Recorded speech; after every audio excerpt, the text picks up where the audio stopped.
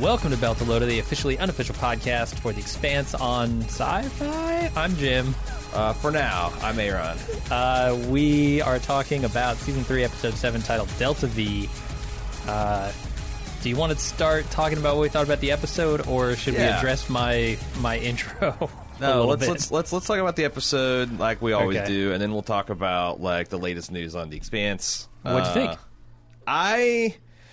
I was really actively hostile to this episode for about the first 20 minutes because I'm why? like, you're going to fucking yada yada through the discovery of the ring, the breakup of the crew of the Rocinante, Avasarala's climb to the top. Like, I don't like any of this shit. This is fast forwarding through a bunch of stuff that I want to see, and then halfway through the episode, I'm like, okay, fine. And I guess because they started backing up and kind of giving us enough information, and I guess the stuff that the yada yada through is probably boring. It does kind of like stretch my kind of credibility that it would take 180 some days to get some kind of first mission to the ring. I mean, I guess I thought with the Epstein drive they could get to Uranus faster than that. Is this a political problem and not a seriously? No one's tried to fly through this ring before the gravity slingshot guy. They have. I don't want to say too much. Okay, so this is the dividing line between Book 2 and Book 3. Okay. Like, the yada yada here is the stuff that they leave out because they've gone to another book. Because so the book ends with the squid leaving Venus. I can't remember if there's actually a squid, but it ends with the formation of the ring. Okay.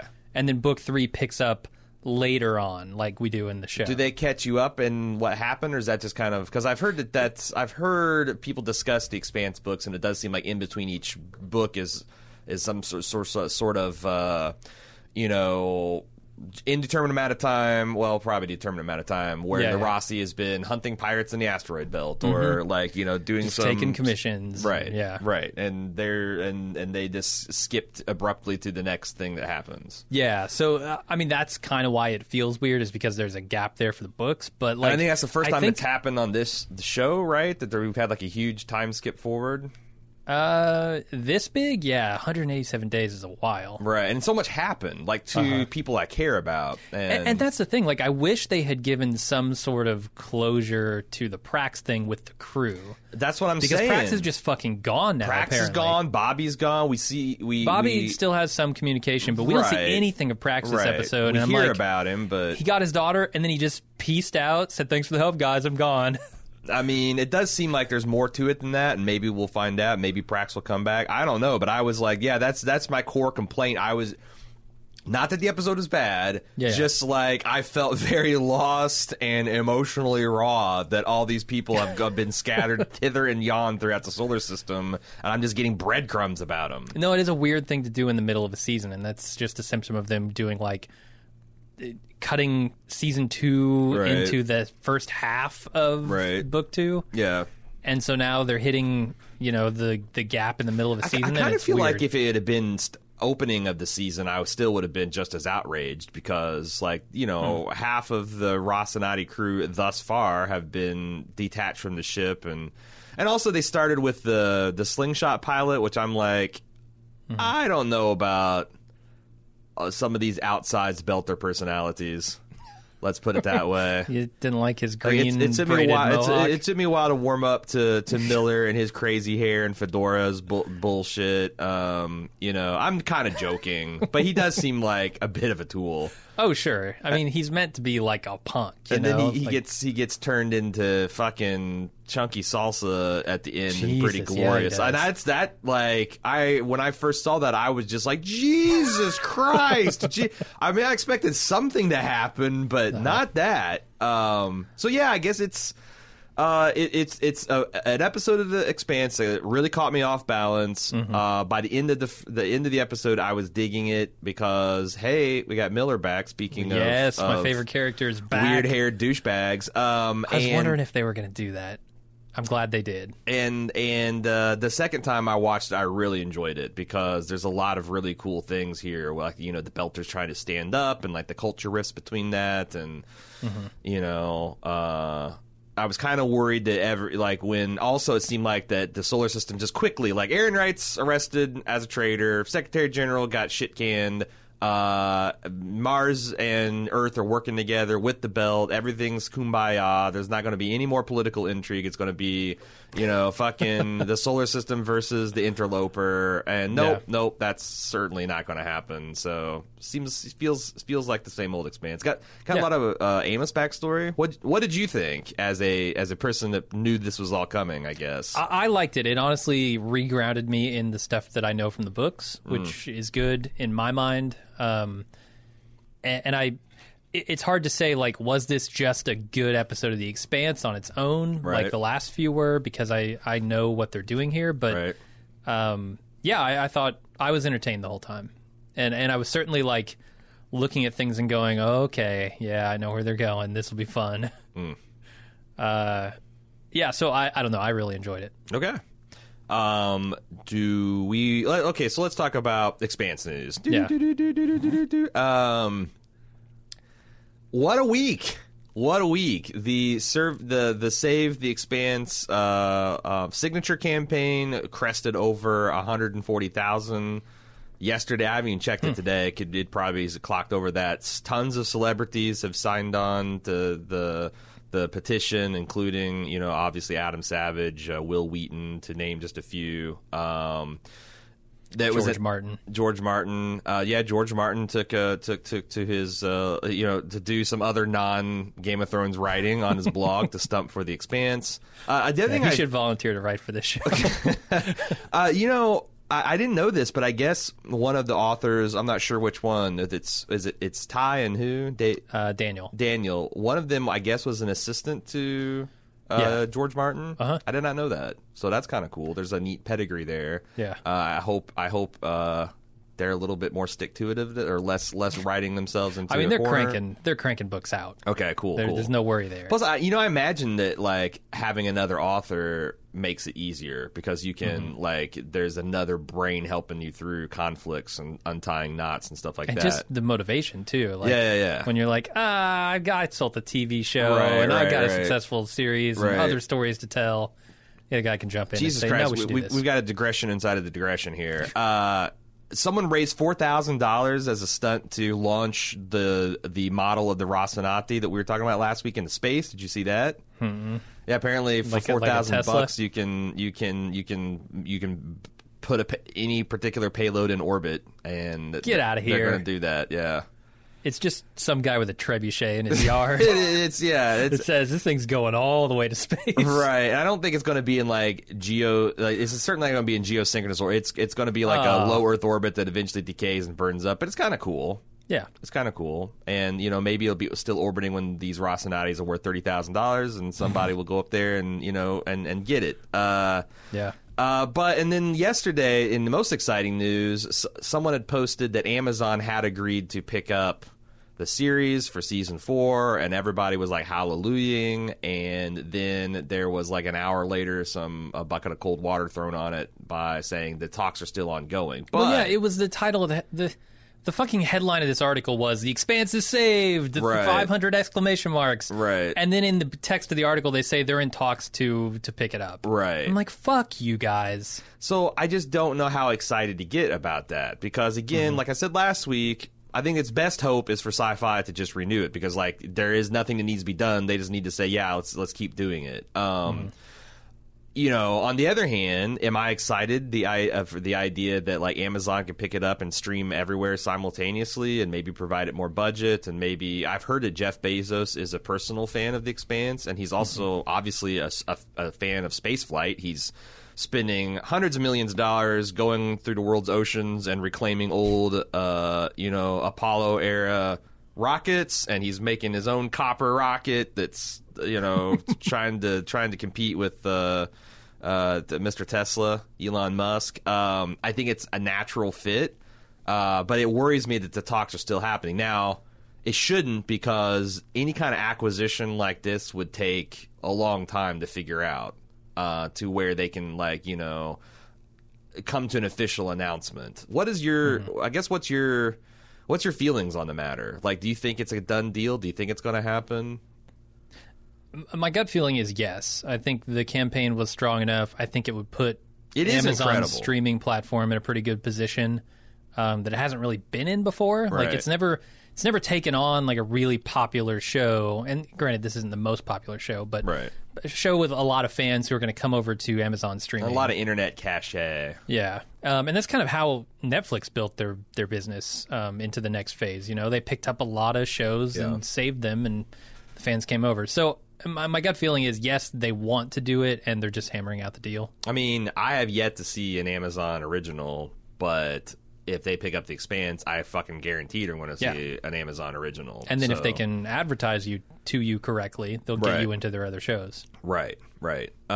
So I guess I'm cautiously optimistic, but it's just, again, until I guess I would hate to see everyone kind of lay off the pressure and, stop talking to your friends about it and stop talking about it on social media and stop, sharing all the stuff with the anticipation that Amazon's going to pick it up, and then, womp womp, they don't. So on the other hand, it's very hard to it's very hard to sustain like the kind of momentum that I've seen on the campaign. Yeah. It's a good thing that it's happening, I guess, during the season and not like 3 months afterwards, because there's still every week a reason to be excited for the show. This week is no exception. And there are a lot of people talking about The Expanse right now, which lends itself to the excitement. I also think like Amazon probably is in the best position financially to do it because they already have the streaming rights to the old episodes, right? So now what happens? I think that's international. I think that's not just America. I think that's unless I'm misunderstanding it, that's worldwide. Right. So what happens if this show goes off the air? Have they paid in advance for like the next seasons? Did they pay for these rights as a chunk? Just saying, because we're going to get the whole show. That's a great question, because like if Amazon agrees to produce or to pay for the live broadcast rights, does the streaming rights come with that? I would think that'd be a separate deal. Yeah. I mean, it'd be strange for and would it be considered an Amazon original at that point? Or is it kind of like I would think so, yeah. some kind of syndication deal? Well, I imagine they'd probably bundle that up together at that point. Yeah. I just don't know. And it might be cheaper for Amazon. I just don't know enough about the business. I don't think anybody does. There's nobody an expert on like online streaming rights and all that. And, like Amazon and Netflix are pretty closely hold like that information about like ratings and whatnot. Maybe that's another kind of cautionary tale. Like what if we get season 4 at Amazon and we don't have the ratings, or season 4 in Amazon and we don't have the ratings, and The Expanse is still struggling, but we don't know it. So like a future cancellation might take us by surprise. I don't know. I just like I'm personally invested in seeing this thing get finished. And but unfortunately, I don't know, since the show is so expensive, until it becomes like a worldwide phenomenon. And like if I see like the crew of the Rocinati on Entertainment Weekly, and like the subreddit's got 400,000 people actively subscribed, and there's 10,000 people anytime, like then I'll start to breathe a sigh of relief, and we see merch and video games and all that kinds of shit. But until then, I'm always going to sweat this show because I love it so much. It's super expensive. It's niche-y. And those are very fragile things in today's entertainment ecosystem. So I guess keep up the momentum. I haven't seen anything like this. I've seen some other Save the Show campaigns, but nothing that's got this much support, and that's like, it's like being covered as breaking news, like on a lot of big sites. It's like completely consumed the Reddit community. Those are all good things. So excellent job, everybody who is leading these efforts and making the fan trailers and all that stuff. Like, you guys are doing the proto-molecules work. Anything else we want to say before we get to the episode itself? Nope. Before we get to the episode, actually want to do some housekeeping. Tell everybody that don't forget that not only are we doing the episode on The Expanse each week, but we're also covering HBO's Westworld right now. We do 2 podcasts a week. One immediately after episode we call it Instant Talk. The first half is for everybody. The second half is just for club members, because they can interact with us through chat and ask us questions and, do the things that people do. And then we also have the full podcast on Tuesday. If you missed it, we saw Deadpool last week. We got a full review of that out on baldmove.com. And also, Con of Thrones is this weekend. Tickets still available at conofthrones.net. It's going to be Friday through Sunday. We've got a bunch of panels on Friday and Saturday if you want to come by and see us. There's going to be an official meet and greet during the con, but we're also having an unofficial meetup this Friday at Cafe Herrera, downtown Dallas, because the Con of Thrones is at Dallas. I should have mentioned that. So if you want to give us your best Martian drawl, show up there at Cafe Herrera, downtown Dallas, and say hi. Say hi. That's going to be cool this Friday. But yeah, if you want to get tickets to the con, go to conofthrones.net. And also, we're also we're on Twitch TV, twitch.tv/baldmove. Next week, something that might be exciting to fans of science fiction. We're going to be starting a playthrough of Detroit Become Human, which I think is, obviously the game's not released. It comes out this Friday, but it's like an adventure-style game or a story-driven game where there's multiple protagonists. One of them is a sentient android, kind of right up our alley. Mm-hmm. We're going to start that playthrough Monday at 4 p.m., and that whole thing will be on Twitch, and we'll probably archive it to youtube.com/baldmove. All right, housekeeping over. So Christian is getting her hair and makeup did before she shoos them away to instantly go into a, I guess, system-wide proclamation where she addresses her fellow citizens, saying that their faith has been tested, which is kind of an earmark to Anna, is probably having some say in the speechwriting. She casually announces that Aaron Wright's been arrested and the Secretary General has been ousted. And she says it's time for us to choose a new future that people have fought and died for, and to reject the doctrine of vengeance, but to choose peace. And about then, they show the protomolecule jellyfish, and it's starting to spin a structure around one of its tendrils. She says that Earth and Mars and the Belt has to join as brothers and sisters and face the unknown together, as the protomolecule forms a massive ring that the text informs us has achieved stable orbit beyond Uranus. Mm-hmm.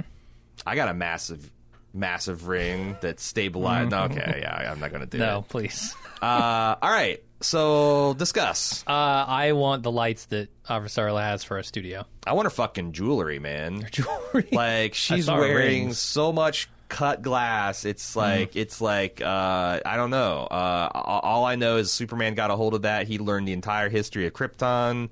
He'd have conversations with his dad. He'd throw one of them into the Antarctic and make his Fortress of Solitude. It's like crazy how much ice is dripping off this woman. I mean, do you see it? Like 6-7 inch bars, just all arrayed. No, I've gone jewelry blind when it comes to Avasarala, because she does that all the time. It's crazy. It's true. I don't know how much time she spends getting ready in the morning. She's been in that racing jumpsuit so long, I forgot how dolled up she gets. And she's been doing high G maneuvers. She can't have jewelry on there. Right. You wear that stuff, it fucking kill you. Yeah. So yeah, that's a lot of information to be dumped.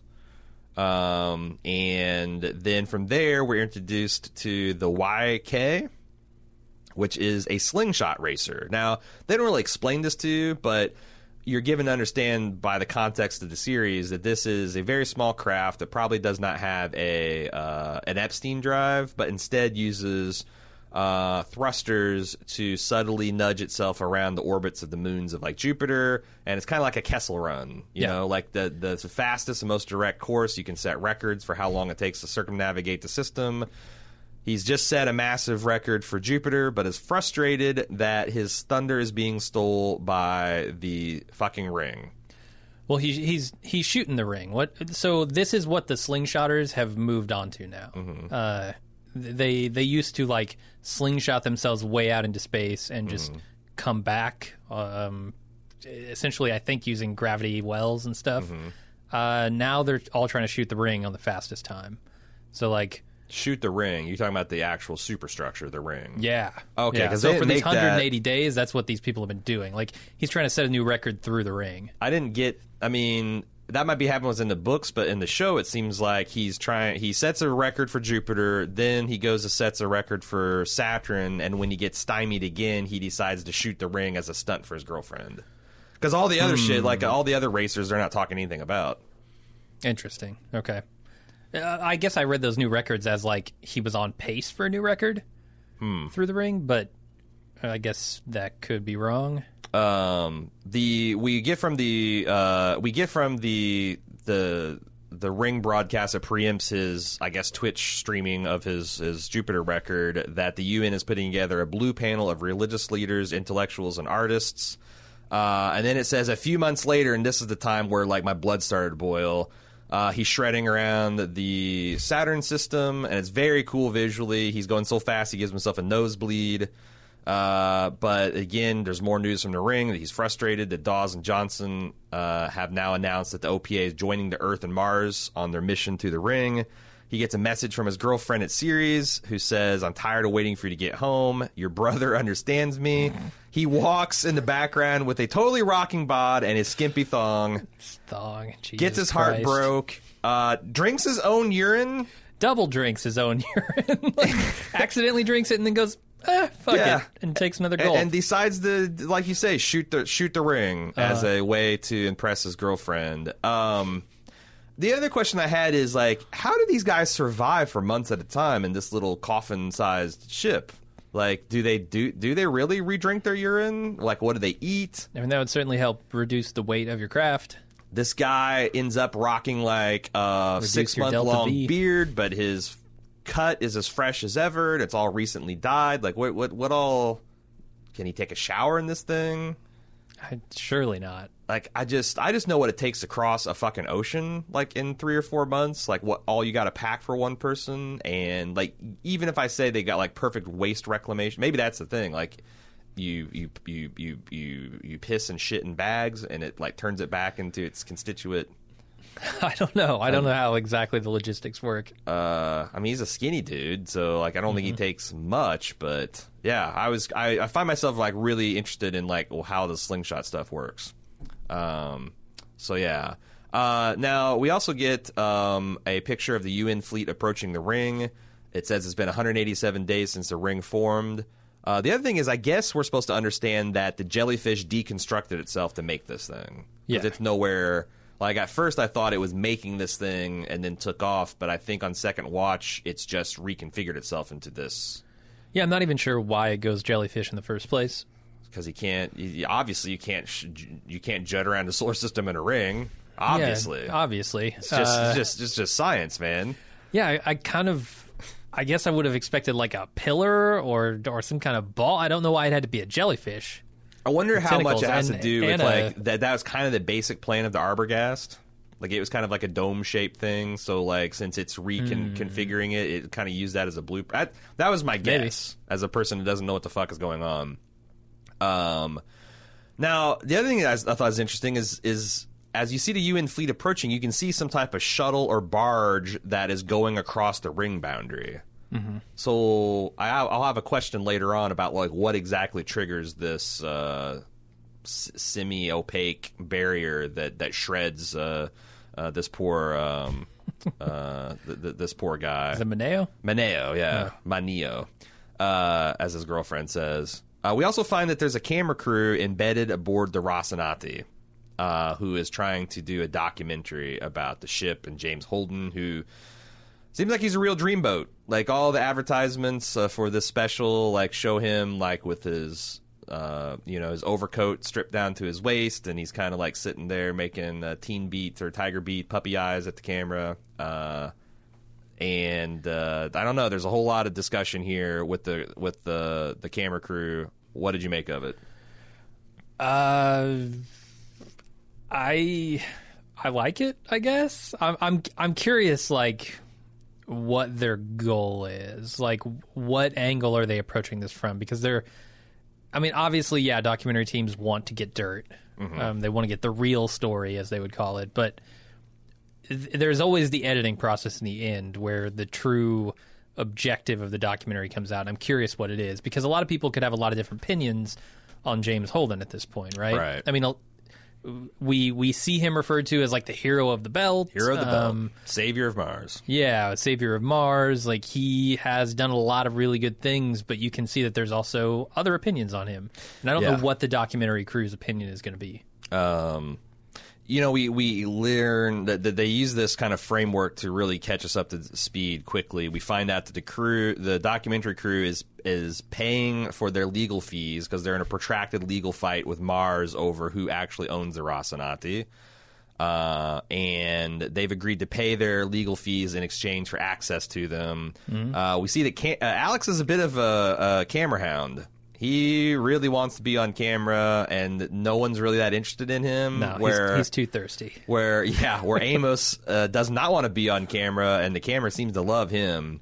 We also find that they're operating this as an equal 1/4 share. I forget what the term was, like was not commission ship or chartered ship or something or other. But they ask, well, there's only 3 crew members. What happened to Naomi? And Holden says she's on a leave of absence, which leads us to the OPAS Behemoth, which is the former Mormon ship Nauvoo. Yep. I can't help but think the first book is called Leviathan Wakes, and this ship is called the Behemoth.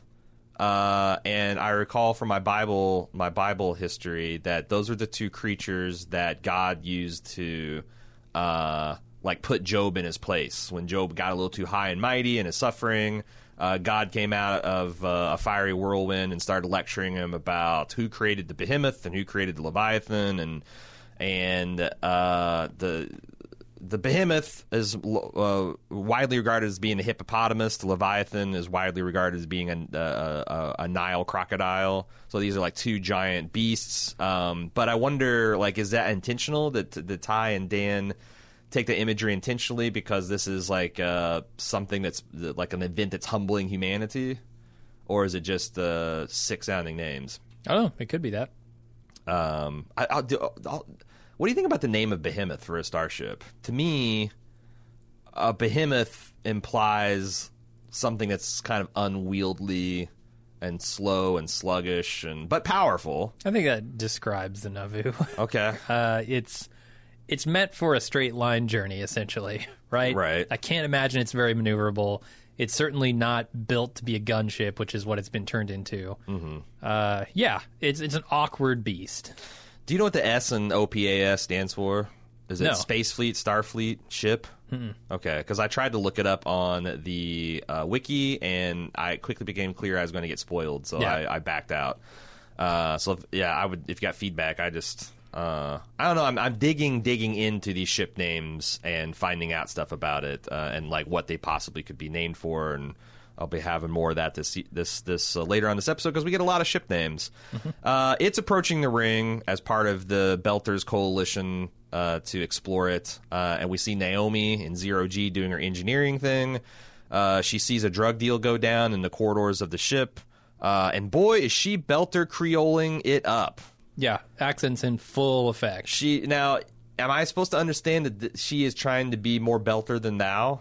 Like this is kind of a put on?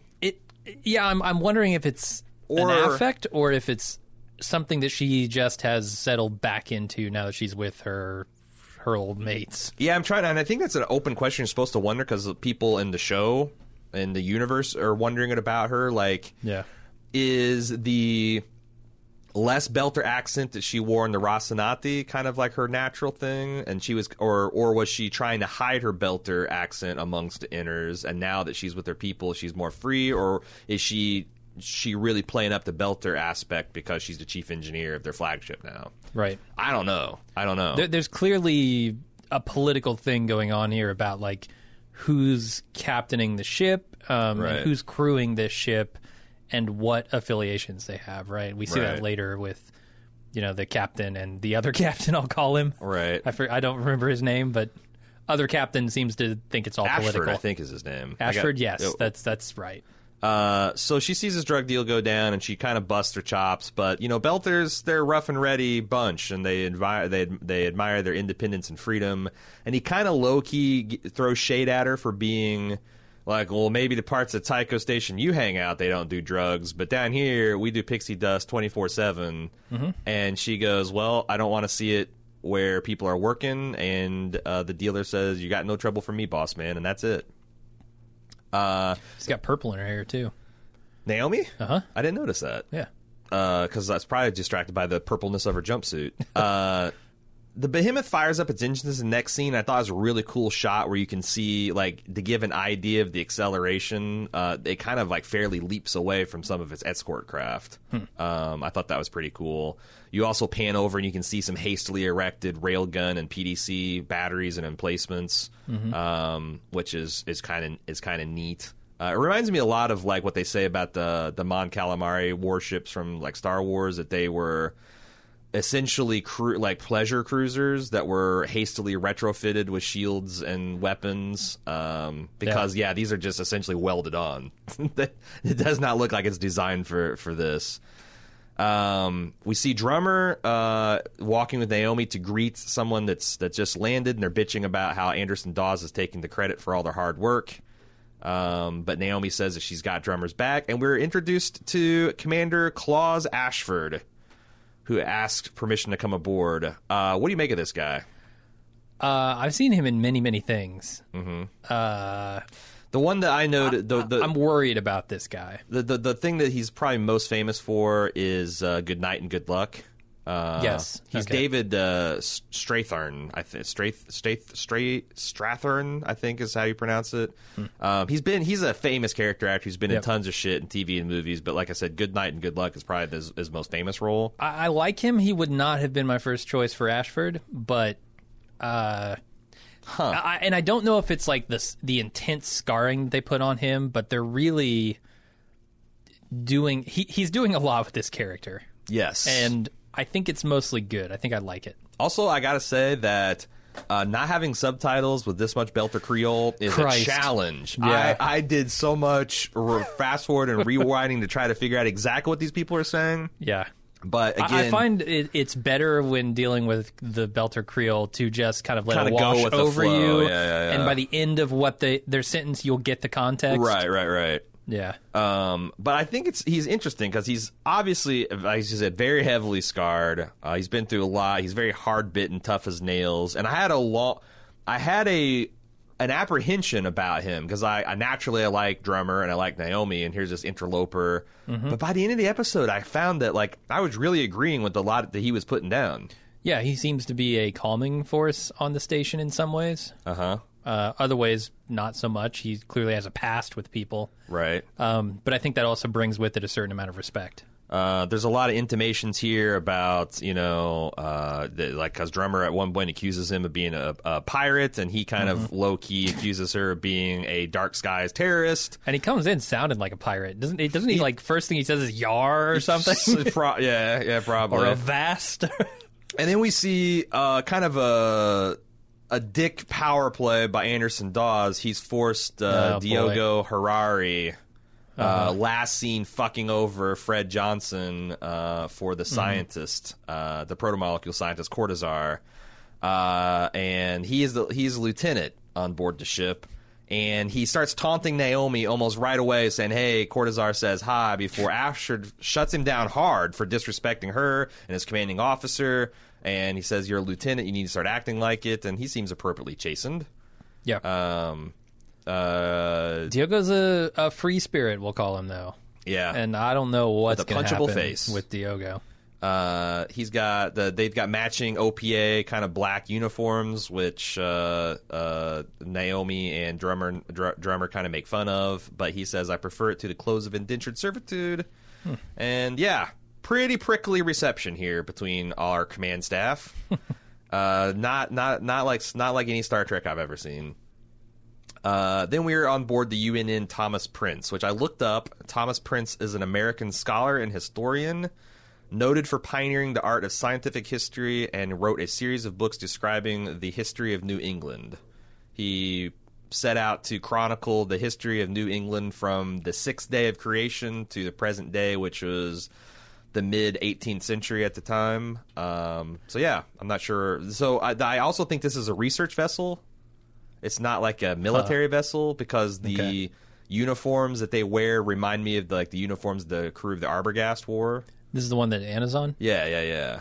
Yeah. So like that would all make sense that it bears the name of like a scientist and historian than like some kind of military or religious or political figure. They're essentially just out there to look at and discuss and sort of try and figure out the ring, right? Right. Is my impression of this. Right. And it's and like they have like religious people, they have scientists. It's very much like historians. Contact, right? We got some freaky first contact, so let's get all the religious people to pacify that contingent. Let's get the intellectuals who are actually going to do the work. Let's get the artists so they can inspire and also, you know, all those perspectives are probably equally valid because you're dealing with an alien civilization who could have all those aspects of you know. Mm-hmm. Like, who's to say that the proto-molecule, they might be all kinds of deists. Maybe they're gods themselves. You want religious people in there to discuss it. Anna seems to have landed on her feet after all this debacle. She's earned her place on the blue ribbon panel with a few strings pulled by Avasarala. Almost seems like she is strong-armed.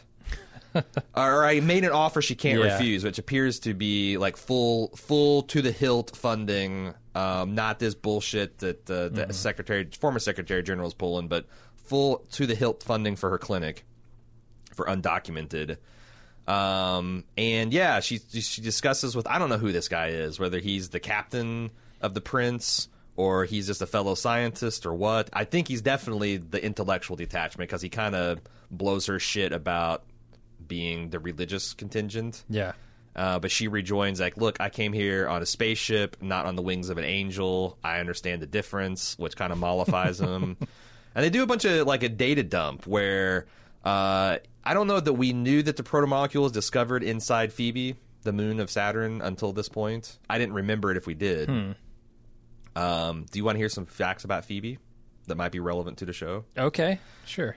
So Phoebe is a regular shaped moon that's 200 miles across, which is borderline size for gravity to be able to compress something into a sphere. Scientists think that one time it was spherical, but has been battered into its present lumpy shape by frequent collisions with other heavenly bodies.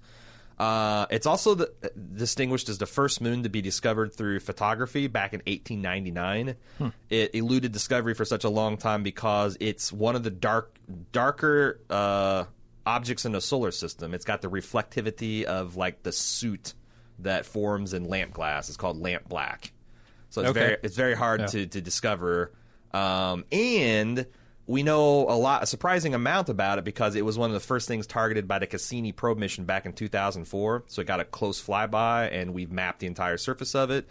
And scientists have thus thought that it's actually did not form with Saturn or the rest of the moons, but it's actually a captured Centaur object from the Kuiper belt. Yeah, which is kind of like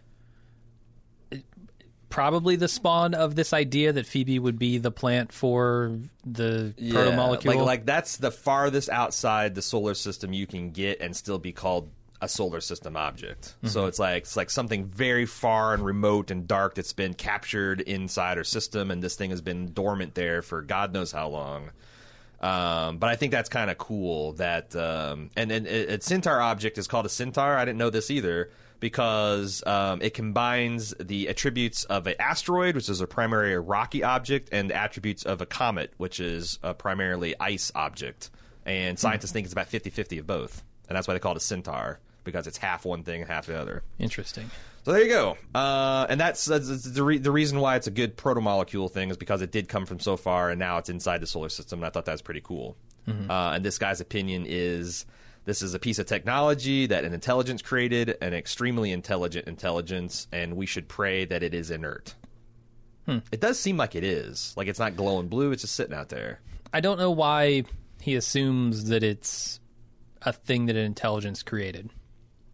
Because someone could look at us and say that must be the case, but he would know better than that. Right. Why couldn't this thing have evolved independently? Right. Or if you look at like the intricate structures of like plankton and whatnot, like nature does all kinds of funky engineered looking things all the time. I don't know why this guy is making the assumption that it was created by intelligence. Yeah, you're fair point. Anna should have called him on that. She should have, yeah. Intelligent design, really? From an intellectual? We literally know nothing of its origins. Why would you jump to conclusions? Let's assume it was manufactured. Right. By an intelligence. I mean, it's clearly manufactured, but it's by the intelligence. But could be by natural processes. Right. Yeah. Like, you know, a honeybee's hive is constructed, but not by an intelligence. That's fair.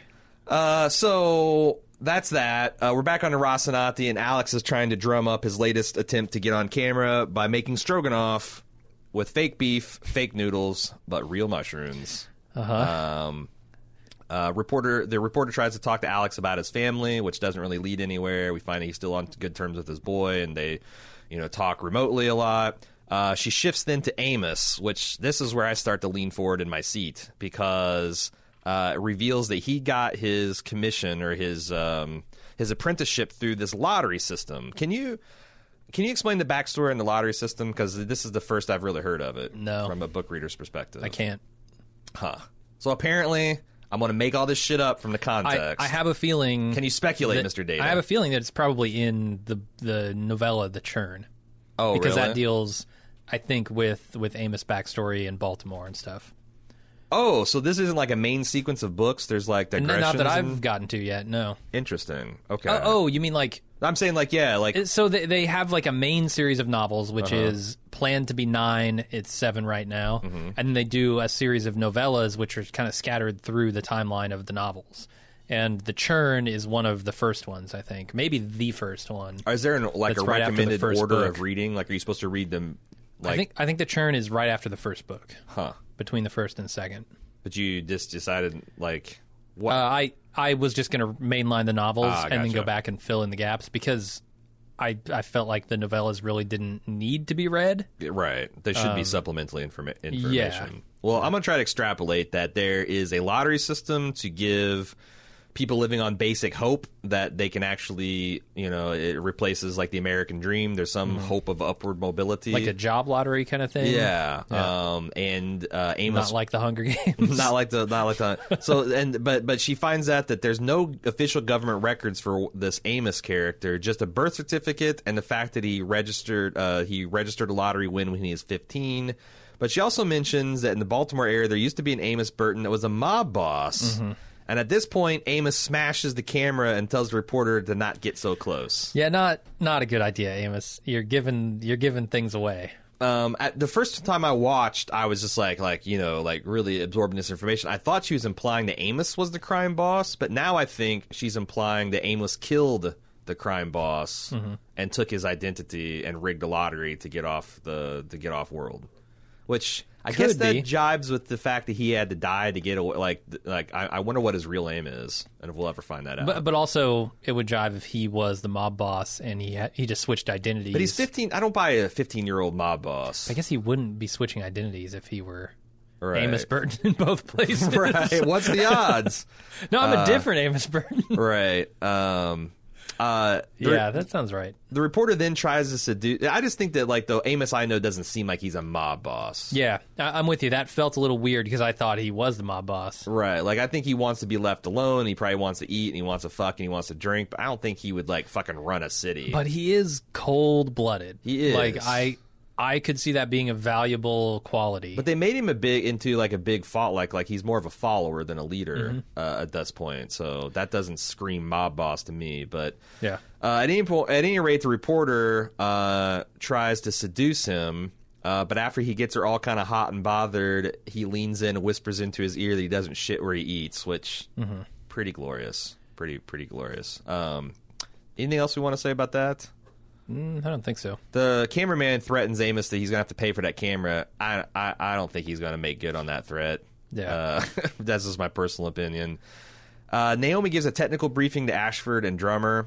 She says that she has the missile and PDC batteries functional but untested, and the railguns are as yet not operational. My ears perk up because anytime they tell us something like that, it's got to be for a reason. Yeah. I'm expecting some misfortunes to befall the vessel in the near future. Mildly interesting. It appears that Ashford approves of the fact that the belt has stolen the behemoth from the Mormons, and Drummer ironically observes, "Oh, what a surprise, a pirate that supports an act of piracy." But he says, no, I'm a patriot. This warship is a symbol, the greatest vessel ever built in history, and built by belters. And that the inners cannot ignore that, which is true. They didn't pay for it, but it is belter engineering and know-how and expertise. Yep. We get to see the bridge, and it's still pretty Mormon-y. but they're clearly like, running cables everywhere and like fucking up the aesthetics. And I noticed there's lots of like the artwork has been vandalized by OPA sprays and stuff. Ashford goes up to this guy named Gregory to say hi, and he ends up choke slamming him through the ground before explaining that, hey, I'm just here to apologize and we're good. And we find out they used to work together. You think they're good? You think they're good now? I think if Gregory knows what's good for him, they'll be good. Yeah. That's like, and it also shows that Ashford is kind of a guy to be reckoned with. Because I thought if I had to pick one before, I would have probably picked Gregory in the fight. He's more stout, certainly. Yeah, maybe even got a little size and reach, but Ashford's wily and wiry and scarred. He's just like a piece of beef jerky in a spacesuit, and you don't want to fuck with him. This causes Drummer to pull him aside to talk to him, and they do. This is this weird banter where he kind of like facetiously asks about her wound that she sustained in that OPA attack, and he says that was an unauthorized Black Sky operation that neither him or Dawes had any knowledge with, anything to do with, which Drummer doesn't really believe. Yeah, I don't know if I believe that. I don't either. Like, how close is Anderson to Black Sky? And also, why is Anderson continuing to be like... I understand him jockeying for position, but some of this stuff, like, putting the kid as a lieutenant, like some of this stuff feels like a deliberate provocation. Yeah. Which, I mean, that's entirely within Dawes' character. And I guess Johnson, I mean, he's going to fuck over somebody's going to fuck over somebody here. It's got to happen. Then they have this kind of like weird dueling argument where they both acknowledge that they think that that they both think they should be captain, and that's an inherently unstable thing.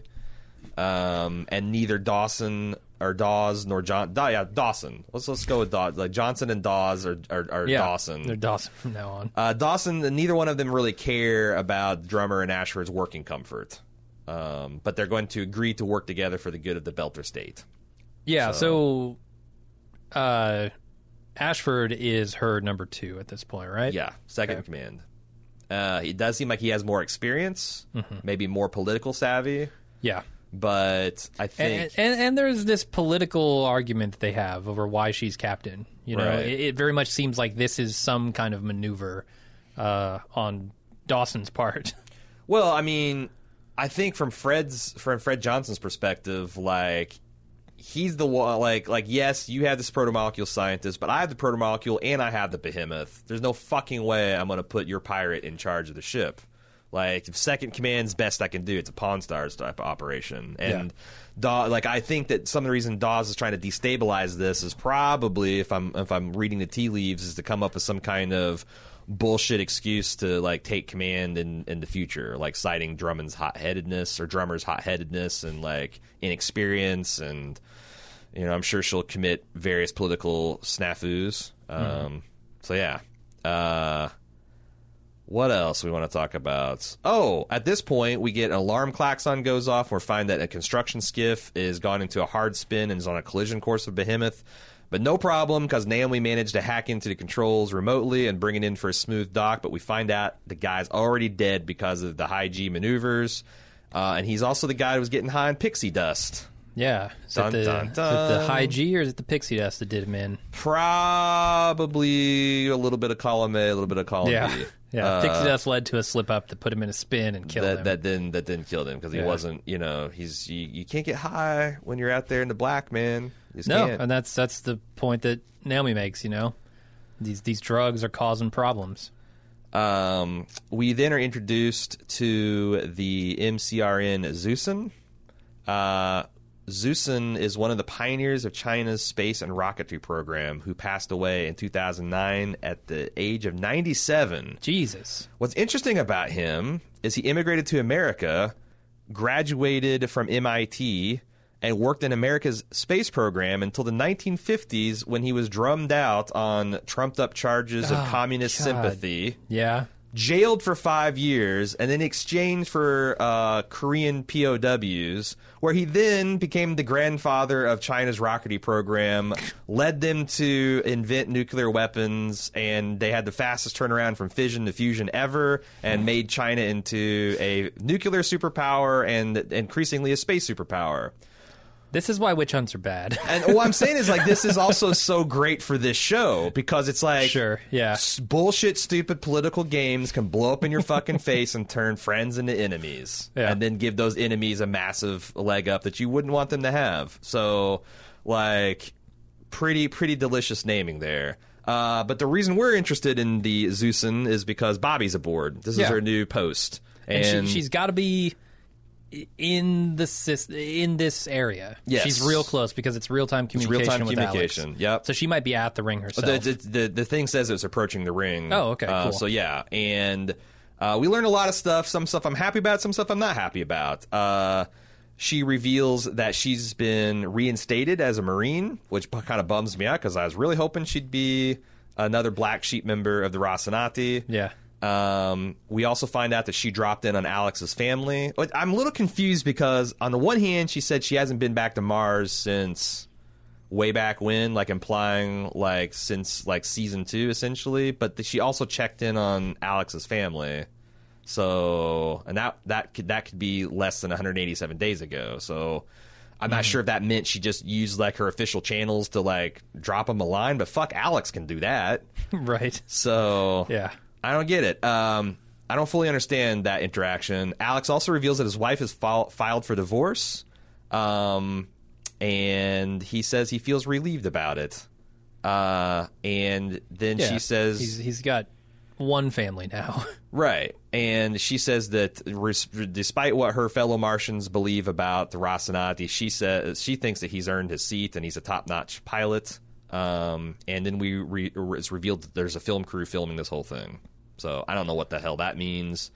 What did you make of this interaction? Because I felt like the show was low-key shipping Bobby and Alex 2 episodes ago. Mm-hmm.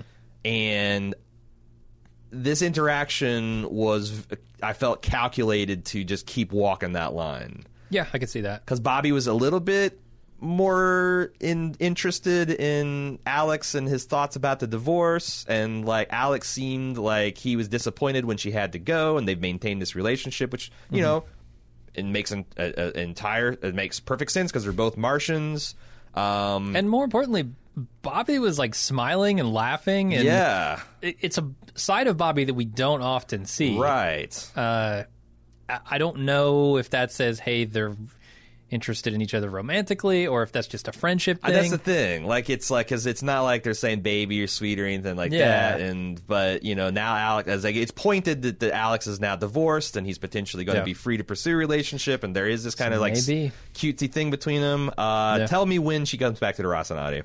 Right now. Here's the thing. I don't want to hear this mildly interesting shit. When does Bobby come back? No mildly interesting. I legitimately don't know because. Well, you're about to spoil by omission. We are beyond the Bobby stuff that I'm aware of now. Interesting. Yeah. Interesting. All right. So this is one of the most interesting plots to me. What do you think about the film? Good. So you can speculate. What do you think about the film crew filming? To me, maybe this is going to get her into some political hot water because she's expressing sympathy for this Martian trader. She does, say don't tell the crew or whatever, but I think you're awesome. Right. Yeah, they clearly are going to have an agenda when it comes to each person on this ship. Yeah. In portraying who they are. And maybe the ship as a whole. Yes. Like I said, I'm really curious to see where they land on that. Yeah. That was an interesting scene. We then go back to the Behemoth, and Naomi is confessing to Drummer that she knew about the drug problem before it became a problem. And she thinks it's a lapse in her judgment, but Drummer doesn't agree because, you know, Belters are free to do whatever the hell Belters want to do up until that freedom fucks with her agenda. And then you gotta deal with the problem. And she goes, asks who the dealer is, and she goes stomping off with a head of steam. And Ashford observes that and sends Diogo after her to kind of tail her. This is going to set up a whole bunch of command crisis here in a minute. Back on board the Prince, Anna is talking She's not talking. She's getting a message because obviously the delay is out in Uranus. Must be immense. Must be several hours of lag. But her wife confirms that Avasarala is funding her clinic to the hilt, which makes her happy. But she's also feeling very low since Anna's been gone for so long and she's so far away, and she's afraid and she misses her. And that's a pretty good scene. It seems to deliver a blow to Anna. Yeah, she's going to an inherently dangerous place. Yeah. The unknown. And this is something she's supposed to be just away for a few weeks for a speech, and now it's turned into this thing. Like, I can totally see her wife's objection to, like, yeah, it's great that her clinic's founded, but, like, I'd rather have my wife back, and so would our daughter. Yeah.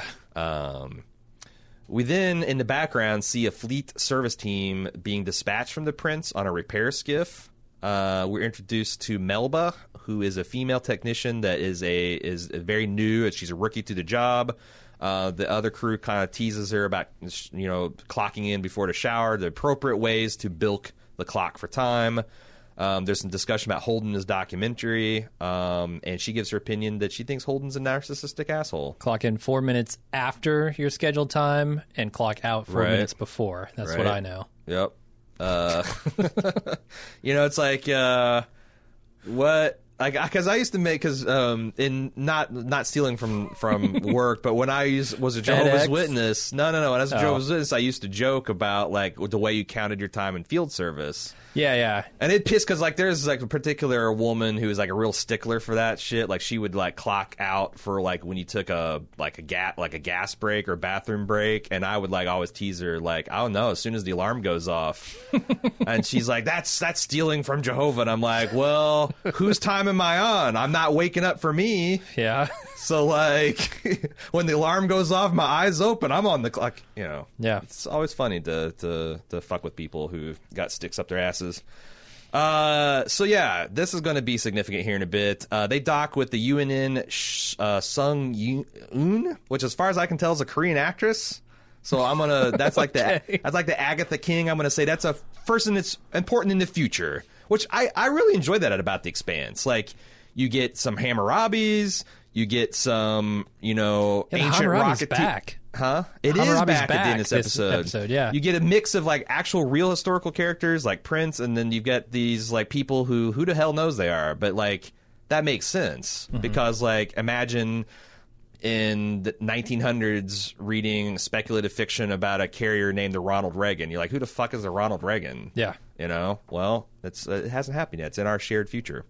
So they dock with this ship, and it's described as a fleet support ship, so I don't know what the hell it's actually doing, but they're doing some kind of servicing to the mechanicals of the ship, and it doesn't really matter because the whole point is she's new at her job, she's very apprehensive, and she's attaching a bomb to the inside of this ship. Now, it almost implied like the bomb was already there and she was maintaining it. Yeah, it was kind of a weird introduction. It's a weird cut. Like, it's almost like it was already attached and she deattached it and maybe refueled it or something. I don't know. But there's a bomb that she was associated with maintaining or planting on this UNN ship. And she's also sweating bullets, like, literally, like, just sweat pouring off her because she's nervous.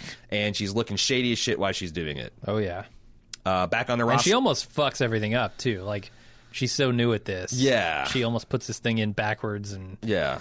Like, that's the thing. Like, there's so much tension about her being discovered throughout this episode. But it's weird. It's like fake tension because I don't really care about her, nor do I care about her crew chief. But it's like, it's a trick of the show where it's like they play the ominous music and she's sweating bullets and, oh my God, she's going to be discovered. What does that mean? And then I'm like, why do I care or know at this point? Just settle down. So back on to Rocinante, the camera guy, who appears to be blind but has surgically implanted sensors in his hands. Yeah, what's with the hands and the, like, is he seeing through the cameras? Is he seeing through his fingers? It seems like a little bit of both. Like, he can control the drone with his hands, but he can also, like, he was using his hands to tell what plant that Alex was fucking with in the galley of the ship. Yeah, how does he see even, Does he see as we see, or does he get, like, some other sensory inputs? We need to see some Geordie LaForge cam. We need to see, like, what this all looks like. Yeah, I forget what did his look like. Just whatever. All sorts of crazy spectrums. Sometimes it's IR, sometimes it was like, it's just whatever the technology at the time would easily allow them to do in syndication or a big budget motion picture. Right. And whether he's wearing the visor or his fucking weird cortical implants. Anyway, that's how he sees the world. That's how this guy do. And he tries to... they talk about Prax, and there's a sweet scene where Amos says he was good company and his best friend in the whole world, but he left to help rebuild the Ganymede station, and Amos is not the rebuilding type. But there's also a line in there about Prax didn't ask him to come with, but... Amos took it like he didn't ask because he knew Amos would turn him down. I don't know if I believe that. What's your take on the situation? What's your read on the relationship? Remember that line. Yeah, because this guy's trying to start shit too. So he asks about Prax, and then like, well, if you're such good buddies, why didn't you go with him to Ganymede? And then he tries to seduce Amos, and Amos just rebuffs him the same way he did the attractive reporter, saying that he doesn't shit where he eats. Yeah, this camera crew is relentless. Yeah, man. This documentary crew. I did not know, like, the documentary crews were just so easy. You know? They're like, they're full-time documentarians, part-time sex workers. Yeah. Like, will trade access for sex. I don't know. So there's nothing in here, and they have been, I've noticed this season, playing with Amos's definition of like masculinity and sexuality, because we found out he wears pumps on occasion. Oh, right, yeah. He grew up in a whorehouse, it sounds like, and he doesn't like say he's not gay or bisexual. He just says he doesn't shit where he eats. But you also know that he would have fucked Naomi if she'd asked. Would have, yeah. So like. But he might have also fucked Holden if he asked. That's what I'm saying. Like, I think Amos, the idea of Amos as like some kind of pansexual badass is kind of intriguing. I dig it. But yeah, he doesn't get anywhere with this guy. I think this whole scene is just to show what happened to Prax. Yep. The crew chief goes back to check on Malba's work and make some minor corrections to her. Like she's putting in some shit backwards and all that stuff. And like he keeps coming. And if this had powered up, then we'd have to go to this panel that's got the bomb behind it. And, right. And she's like, and pulling out her collar. And it's pretty hilarious. It is. Yeah. It's a little bit cheesy. Yeah. Drummer is kicking, so we see Drummer preceding this procession of like this military police guy kicking the drug dealer's supplier throughout the corridors of the ship and into the nearest airlock. Naomi goes to confront her and saying, you can't do this. Ashford then shows up and agrees with her. He doesn't deny that he's spaced a belter or three in his lifetime, but says now's the time we got to grow up and start acting like people who obey the rule of a law. Now is their moment. Yeah, he's right about that. I agree. I'm actually kind of shocked that Drummer is this one note. Like, yeah. But on the other hand, why can't the Belters be taken seriously? Like, why are they not allowed to have their own justice system? I guess because the Belt is not Earth. Sure. Like, if you fuck up on your job at Earth, something goes wrong, sure, but like hundreds and thousands of people probably won't die. Whereas if you fuck up out on the Belt, like it's just I feel like any environment that's more hostile is going to have slightly looser regulations. Like look at Mars, you got kids going out with a spacesuit unsupervised. That's horrifically dangerous, but it's Mars. Sure, I think the key thing here that I'm picking up is that Fred is kind of influencing this, and that we've seen Fred's goal all along is to be taken seriously by the other powers in the system, right? So that's I guess what surprised me is Ashford seems to be carrying Fred Johnson's water, and Drummer seems to be carrying Anderson Dawes, like not giving a fuck and spacing people and being belters. What's up with that? I don't know. I'm not sure where Drummer's coming from exactly, other than to say she is still probably fairly angry at Johnson. So maybe this is acting out to like doing something like, hey, you put me in command, so I'm going to do something I know you wouldn't approve of. Could be. Or maybe it's not even that conscious. It's just like this is how she would dispense justice. No, but the thing I really like about this whole scenario here, what they've set up in this episode with the OPA trying to be taken seriously, is just the perception of it. You don't often deal in TV shows with like larger perceptions of factions, right? Yeah. You deal with like personal politics and how is Frank Underwood going to get out of this thing. But like the perception of a faction of the solar system is really interesting because you know they have long been not taken seriously at all. And walked all over, and Fred Johnson is trying to change that, and he has to change both the outside perception and also the way that the Belters and the OPA view themselves. Right. And that is not an easy thing to do. Right. And I feel like with the Nauvoo and Ashford, he's trying to do something that is bigger than just this moment. Yeah, and there's a lot of echoes in real life politics. Like this is very analogous to like the Palestinian Authority versus Hamas. You know, you've got like the legitimate government; they're in a tough spot, but you also have this like terrorist wing that's trying to like reform their ways, but maybe are they? And they're still like, and then you've got the it's fucked up, and it's really hard to like if you start to peel back the layers of blame and provocation and violence, and you can go back like literally 100 years, right? And it's interesting to see kind of like, you know, this is very analogous as this situation as well, because you're right, it's not just about changing how Earth and Mars see the belt. It's changing, like you said, how Belters see themselves and how they conduct themselves. Yeah. And whether that's something they even want to do, because it's not something you can really force top down. You can lead and inspire, and that's about it. Right. And I think that's what he's trying to do here. You know, he's not saying we're going to airlock anybody who has contraband because we don't do contraband anymore. He's saying, look, give it up because we're trying to make a statement here to the rest of the system. So that's the thing. Like Drummer starts off after she's talked to. She says, "All right, we're going to leave this airlock open for one shift. Any contraband in there, fine. But anything after," and he cuts her off and says, "We're going to court-martial you, send you back to Ceres, and imprison you on a prison barge." Yeah. I would not have guessed at the start of this episode. By the end of it, I'd think, you know what? I think Ashford would be the better commander. But I really do. I think he would be a much better first, and her much better second. She's used to that role. Yeah, she's very used to that role. I think command is new for her. On the other hand, I think it would be more interesting for Drummer for her to stretch and grow and learn and like to earn the respect of this guy. And I think that Ashford can be a good guide for her into that role. No, I mean his political instincts are so much better than Drummer's. Yeah.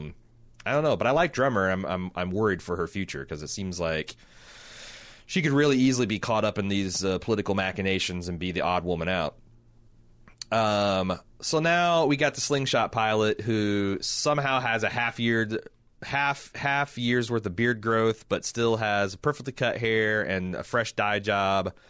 His girlfriend tight beams him and says if he pulls off this crazy stunt that she'll be waiting for him when she gets back, and then it's implied that she flashes her titties on him, which gets a pretty big reaction from him. He's excited.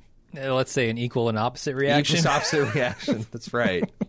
They're right. The ship slows down imperceptibly from the explosive erection that he just got. Yeah. Yeah. That's exactly what happened. I was wondering, like, as he's sliding around in this ship, is that going to change his trajectory at all? But I guess not. Yeah. It wouldn't. I'm also wondering, because we get the censored version of all this stuff. Yeah. And so I was wondering, like, they're surely not going to get away with, like, I don't think they're going to show. I mean, you can get away with like, I think TV-14 you can get away with some like Titanic style titties. Maybe, like if they're tastefully and artistically done, if they're drawn like some French girl.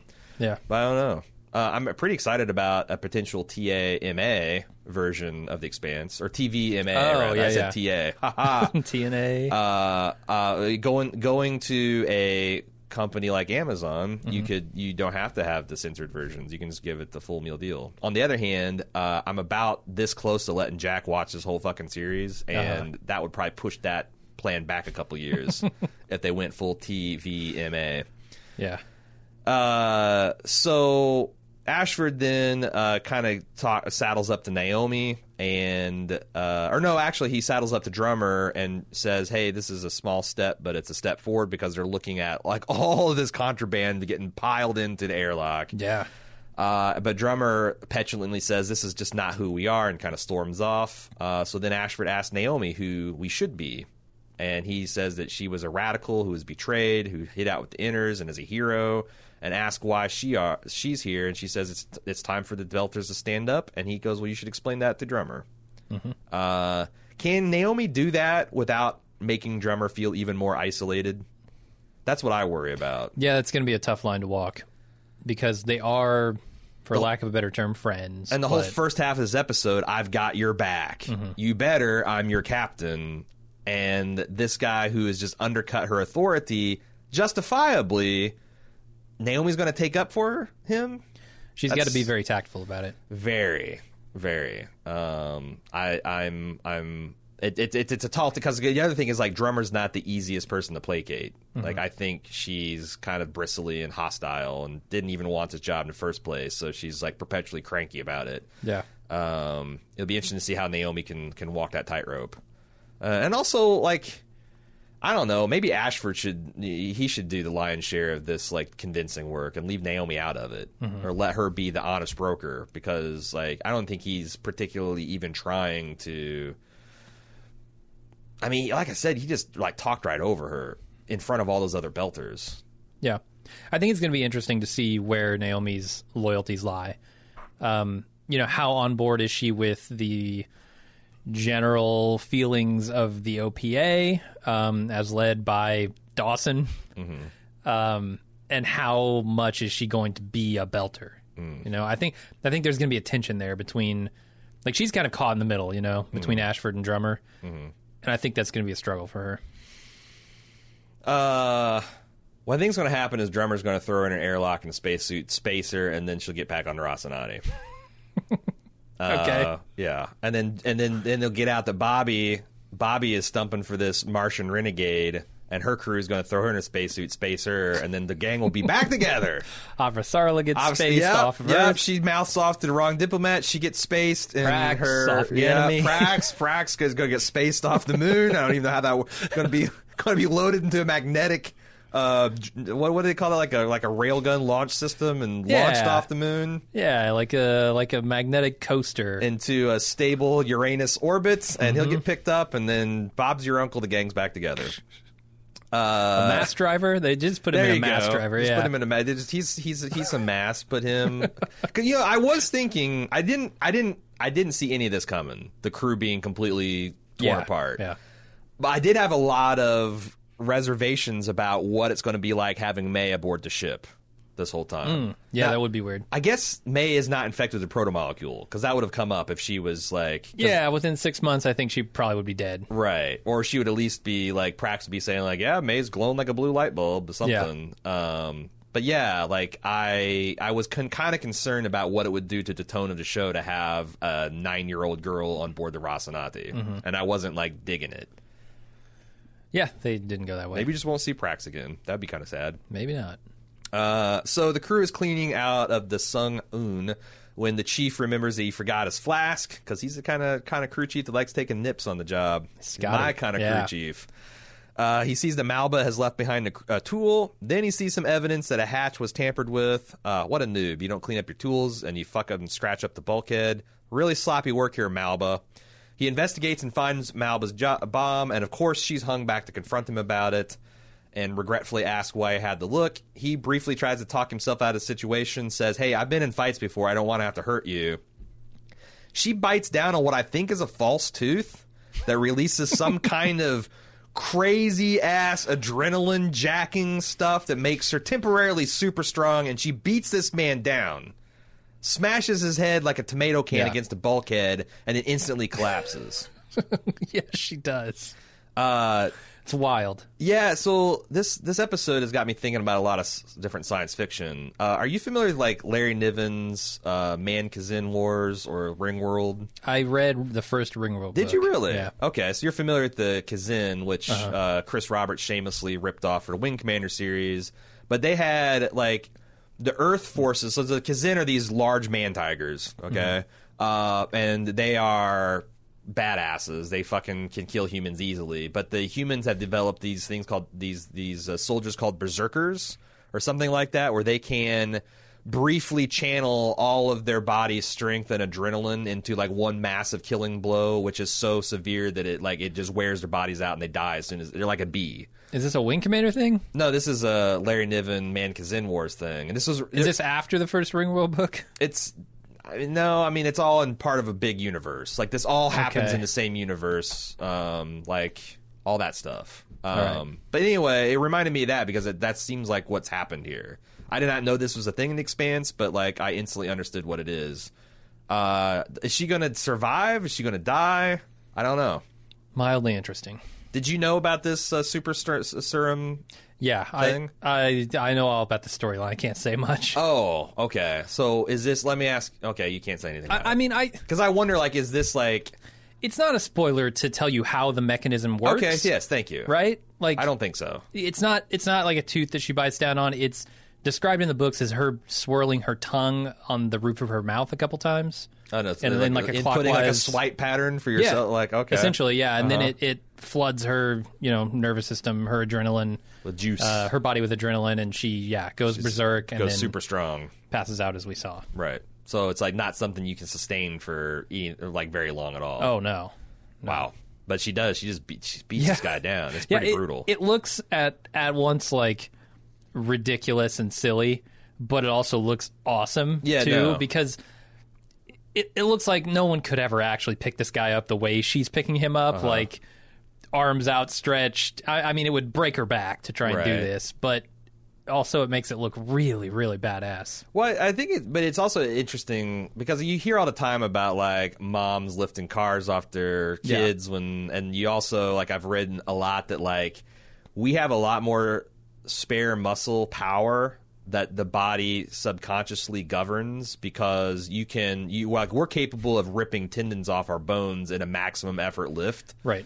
But our bodies keep us from doing that. But if you could unlock like that spare capacity and flood your body with adrenaline, that you could do like some crazy, incredible feats of strength. So I kind of like took it like that. It's more like the mechanics of it. Like when she picks him up, she just couldn't actually get the leverage to do it from that direction. Right. And I noticed when she lifts him by his belt, like he should kind of like, if she's really yanking him like that, he should like bend in half, but he's stiff as a board because he's got a couple of wires attached to him. Yeah. Which makes it look ridiculous, but also badass. It is kind of badass. I thought they did really good zero G work this episode, like from Naomi floating through the corridors and then attaching her magnetic boots to, and like they're getting better and better as they go along with this stuff. So yeah, she's dead. He's dead, I think, and she's unconscious. I'm wondering when the bomb will go off.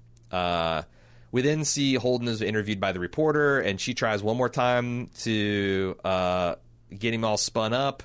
She says, "I think you're all liars. No one is honest about why you're here, who you are, what you want." And Holden kind of briefly considers and says, I'm going to go take a shower and go to sleep. Yeah. The camera guy hangs back and says he's going to check the probe because they're in limited supply, especially since Amos is breaking them. And then he does some shady shit with the ship's computers, specifically the maintenance system. What the fuck? Is he a Black Skies saboteur? Here's the thing: is like, since all the factions are working together, I'm not sure who would be trying to sabotage things here. I don't know. Because like the Belt is getting what they want, and equals sit at the adult table. The Earth and Mars have just averted like a catastrophic war. Like, what is the faction that wants to fuck all this up at this point? It's a good question. And I don't know who Malba, like, is Malba a Belter? Is she from Earth? Is she like, I don't know any of those questions. I guess if I knew her affiliation, I might be able to piece together what's going on here. But at this moment, the slingshot racer enters restricted space around a ring installation and is confronted by our old friend at the MCRN, Hammurabi. He verbally buys some time. He Han Solo's a bunch of technical excuses for why he can't slow down or veer off course until it's too late for them to stop him. He announces he's about to make history. And oh my God. I mean, I don't even know how to describe this. As he breaks the plane of the ring surface, instantly this opaque kind of Stargate-looking liquid appears out of nowhere and instantly slows him down and just pulps his body. Yeah. Like, it's horrific. His hands and his face just detach in long, meaty popsicles. And, has catastrophic effects on his biological integrity. What the fuck is going on? And then notably, it doesn't, like... move after that. It's almost like it's going through in statuesque. super slow mode. And the only thing that bothered me is, like, I feel like if the whole ship decelerated like this, it would fuck up the ship structure. Mm-hmm. But I also don't know what kind of semi-technological magic it's working with. Right. Like, yeah. You know, some kind of structural integrity field that it's extending for. I don't know, but like that's the one thing that bothered me is like I would think that things would rip off the bulkhead, the ship would like the metal would crumple, but like the only thing that happens is this soft squishy being gets squished softly. Yeah, I'm looking forward to the reveal of more of that. But then at the same time, back on board the Rocinante, Holden is cleaning up after his shower and preparing for bed when he hears some whispering behind him. He turns around, and it's fucking Miller. Yes. Sitting in his bed, muttering about time, the laws on Ceres, and good cops, and Holden blinks and he's gone. I was wondering if they were going to do this. Well, fuck you, man. What are they doing? Like, They're bringing Miller back. the ghost of Miller? Miller like is back. That's all I know. But somehow it's connected to the opening of this weird portal, too. I mean, it has to be. Mildly interesting. Unless it's just a coincidence that it snaps into being at the same time that... and I'm going to guess that Miller disappears at the exact same time that subspace phenomenon disappears from the ring. Or maybe it's going to be permanent. I don't know. I haven't seen next week on, so... I'm excited to have my favorite character back on the show. Yeah. Oh well, I'm less excited. He's not my favorite character, but he's fine. I like Thomas Jane. He won me over in season 2. I got to see his hair before I know how excited I am. if it's as greasy and unkempt as humanly possible, I will be happy. Okay. The greasier, the better. You don't in want my him to take a opinion. shower. You don't want him to take a space shower. No, I want him to be Dirty Miller. You know, the protomolecule, apparently that hairstyle works for it because it hasn't changed that much. Yeah. But yeah, I'm wondering, like, obviously I think this is connected to the ring and what's going on there. I don't think Holden is losing his mind, although I guess that's a possibility. I think there is some kind of space sci-fi fuckery about. And that's the episode, and that's all I got to say about it. Do you know what the Belters hold dearest of all? Their pants? I thought you were going to get it there for a minute. No. Their independence. Oh, they're into pants? Their independence. Their independence. And Bald Move, like the Belters, values our independence. The reason we're able to, you know, be independent and do shows like podcasts on some of these smaller shows we're passionate about, like The Expanse, is because we're entirely listener supported by our club. If you like what we do, you don't have to pay for it. You can enjoy all the stuff that we do for free, but we have some bonus stuff for people that want to go to extra mile as a reward. We have weekly shows like Lunch with Jim and Aaron. We have video game playthroughs. We have ad-free versions for podcasts. We have VIP sections of the forums. And for one more week, for all of May, essentially, we're also running a 25% off of our annual memberships, new annual memberships. You can go to club.baldmove.com. There's a ton of material that you can preview for free to see kind of like what is on offer. And if you decide to pull the trigger, again, if you use the code WW2018, you can save 25% off of a new membership at club.baldmove.com. How do we get any feedback from the fans sending to expanse@baldmove.com? We do have any feedback. Subspace transmission, any tight beams.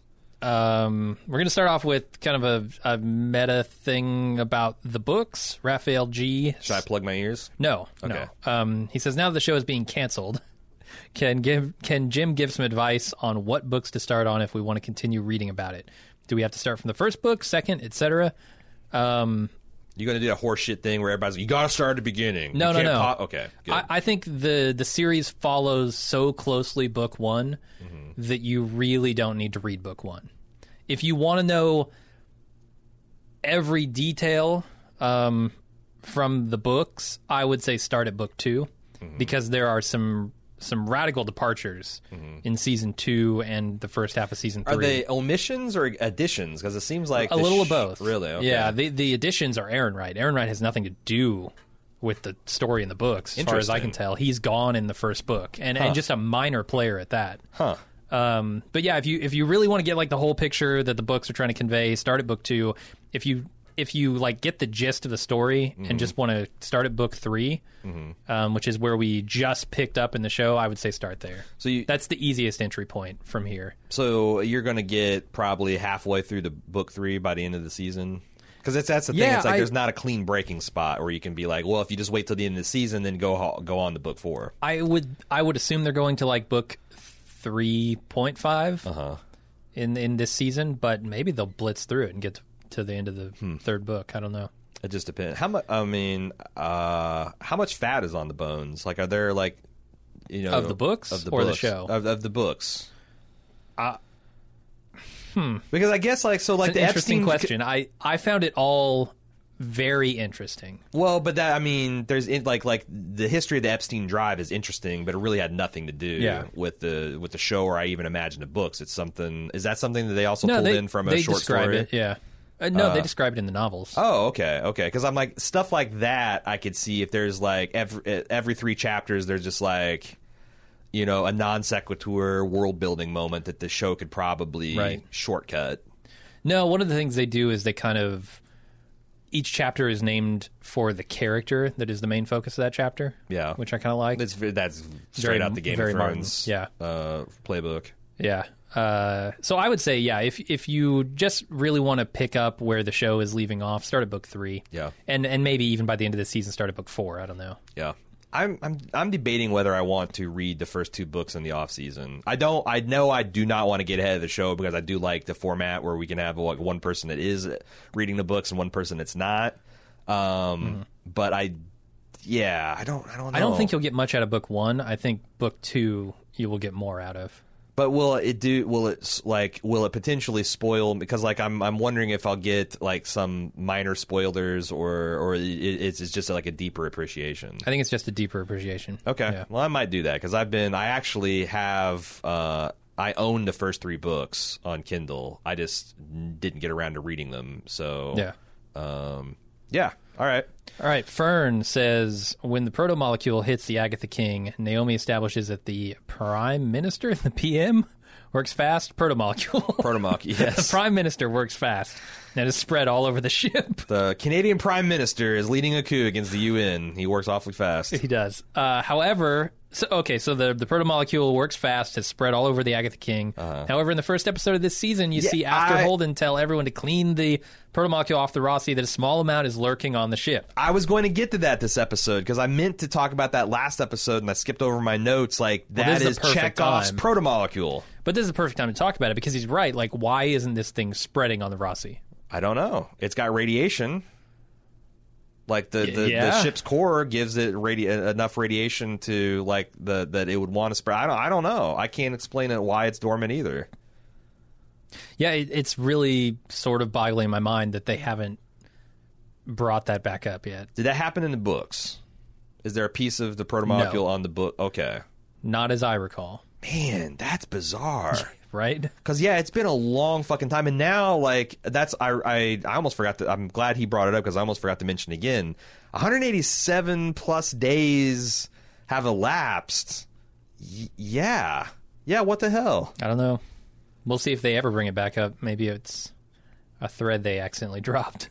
I hope not. That'd be it seems too big of a thread. Yeah, like why would you show like? Because I remember thinking in the first episode is like like roll my eyes a bit that they'd be able to clean it all off, and then being kind of like quietly triumphant that it turns out they didn't. But now we're getting like far enough in the season. I'm wondering, well, what's the significance here? Yeah, I don't know. Maybe that's why Miller showed up because you got a personal protomolecule transceiver going on there.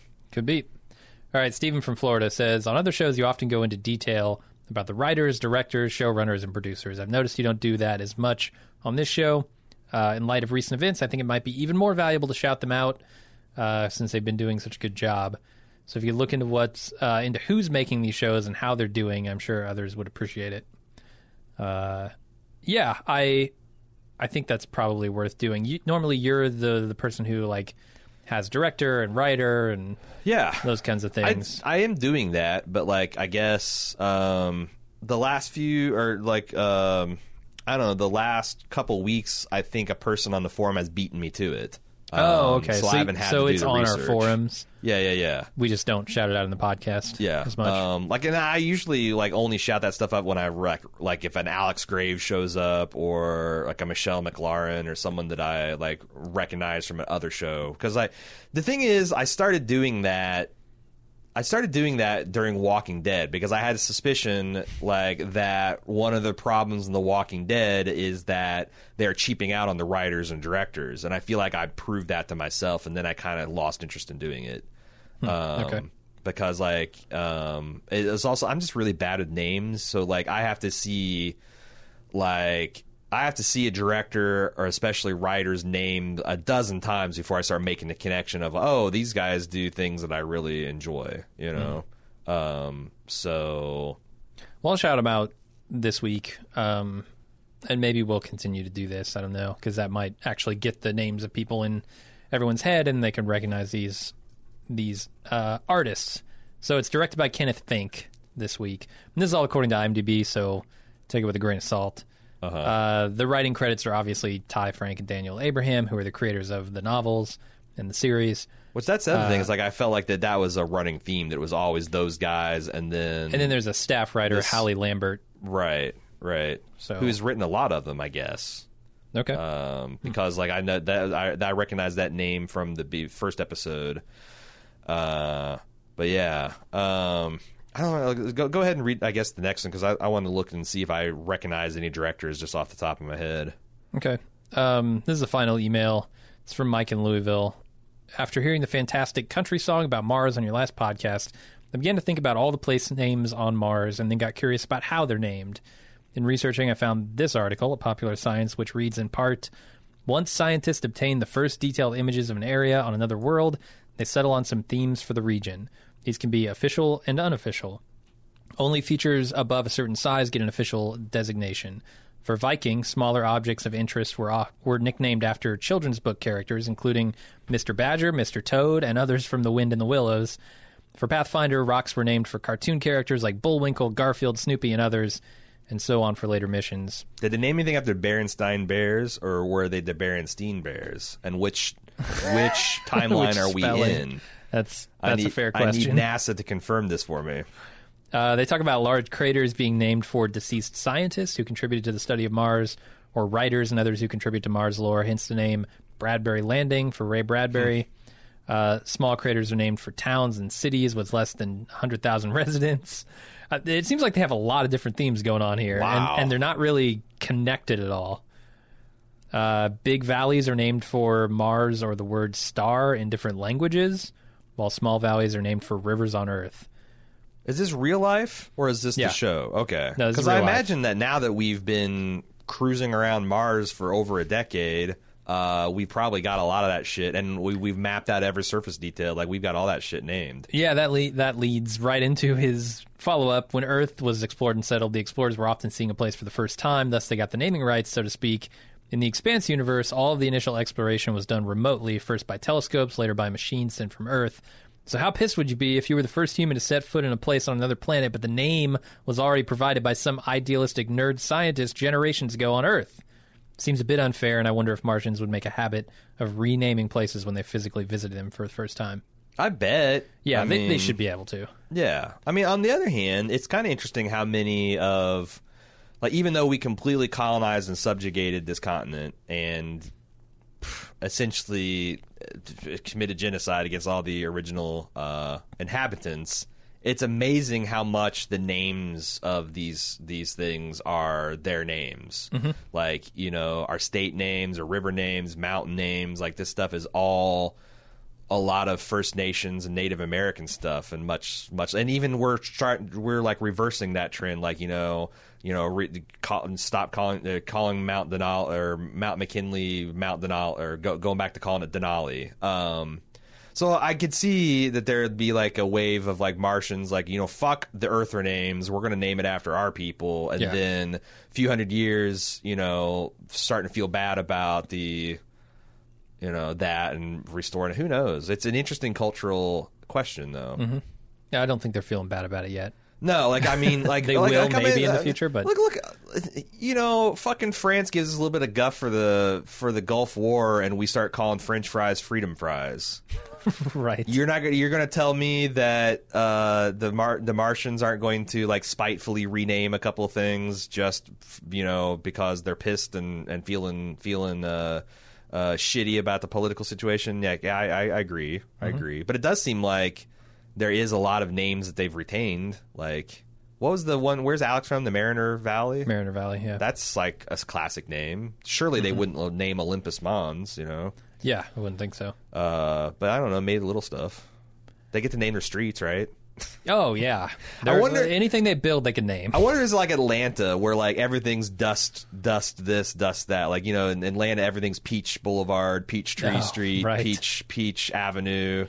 Like it's Dusty Lane, Dusty Street, Dusty Avenue, Dusty Boulevard, Dusty Parkway. Yep. Dusty Drive. I don't know. What else would you call it? I don't know, but that's it. That's all I got. All right. Thanks for all that feedback. We appreciate the support, and you can send us more to expanse@baldmove.com, or don't forget, on our forums, each week we have a thread for the show at forums.baldmove.com. Can't wait for next episode called It Reaches Out. Ooh, that's an exciting title.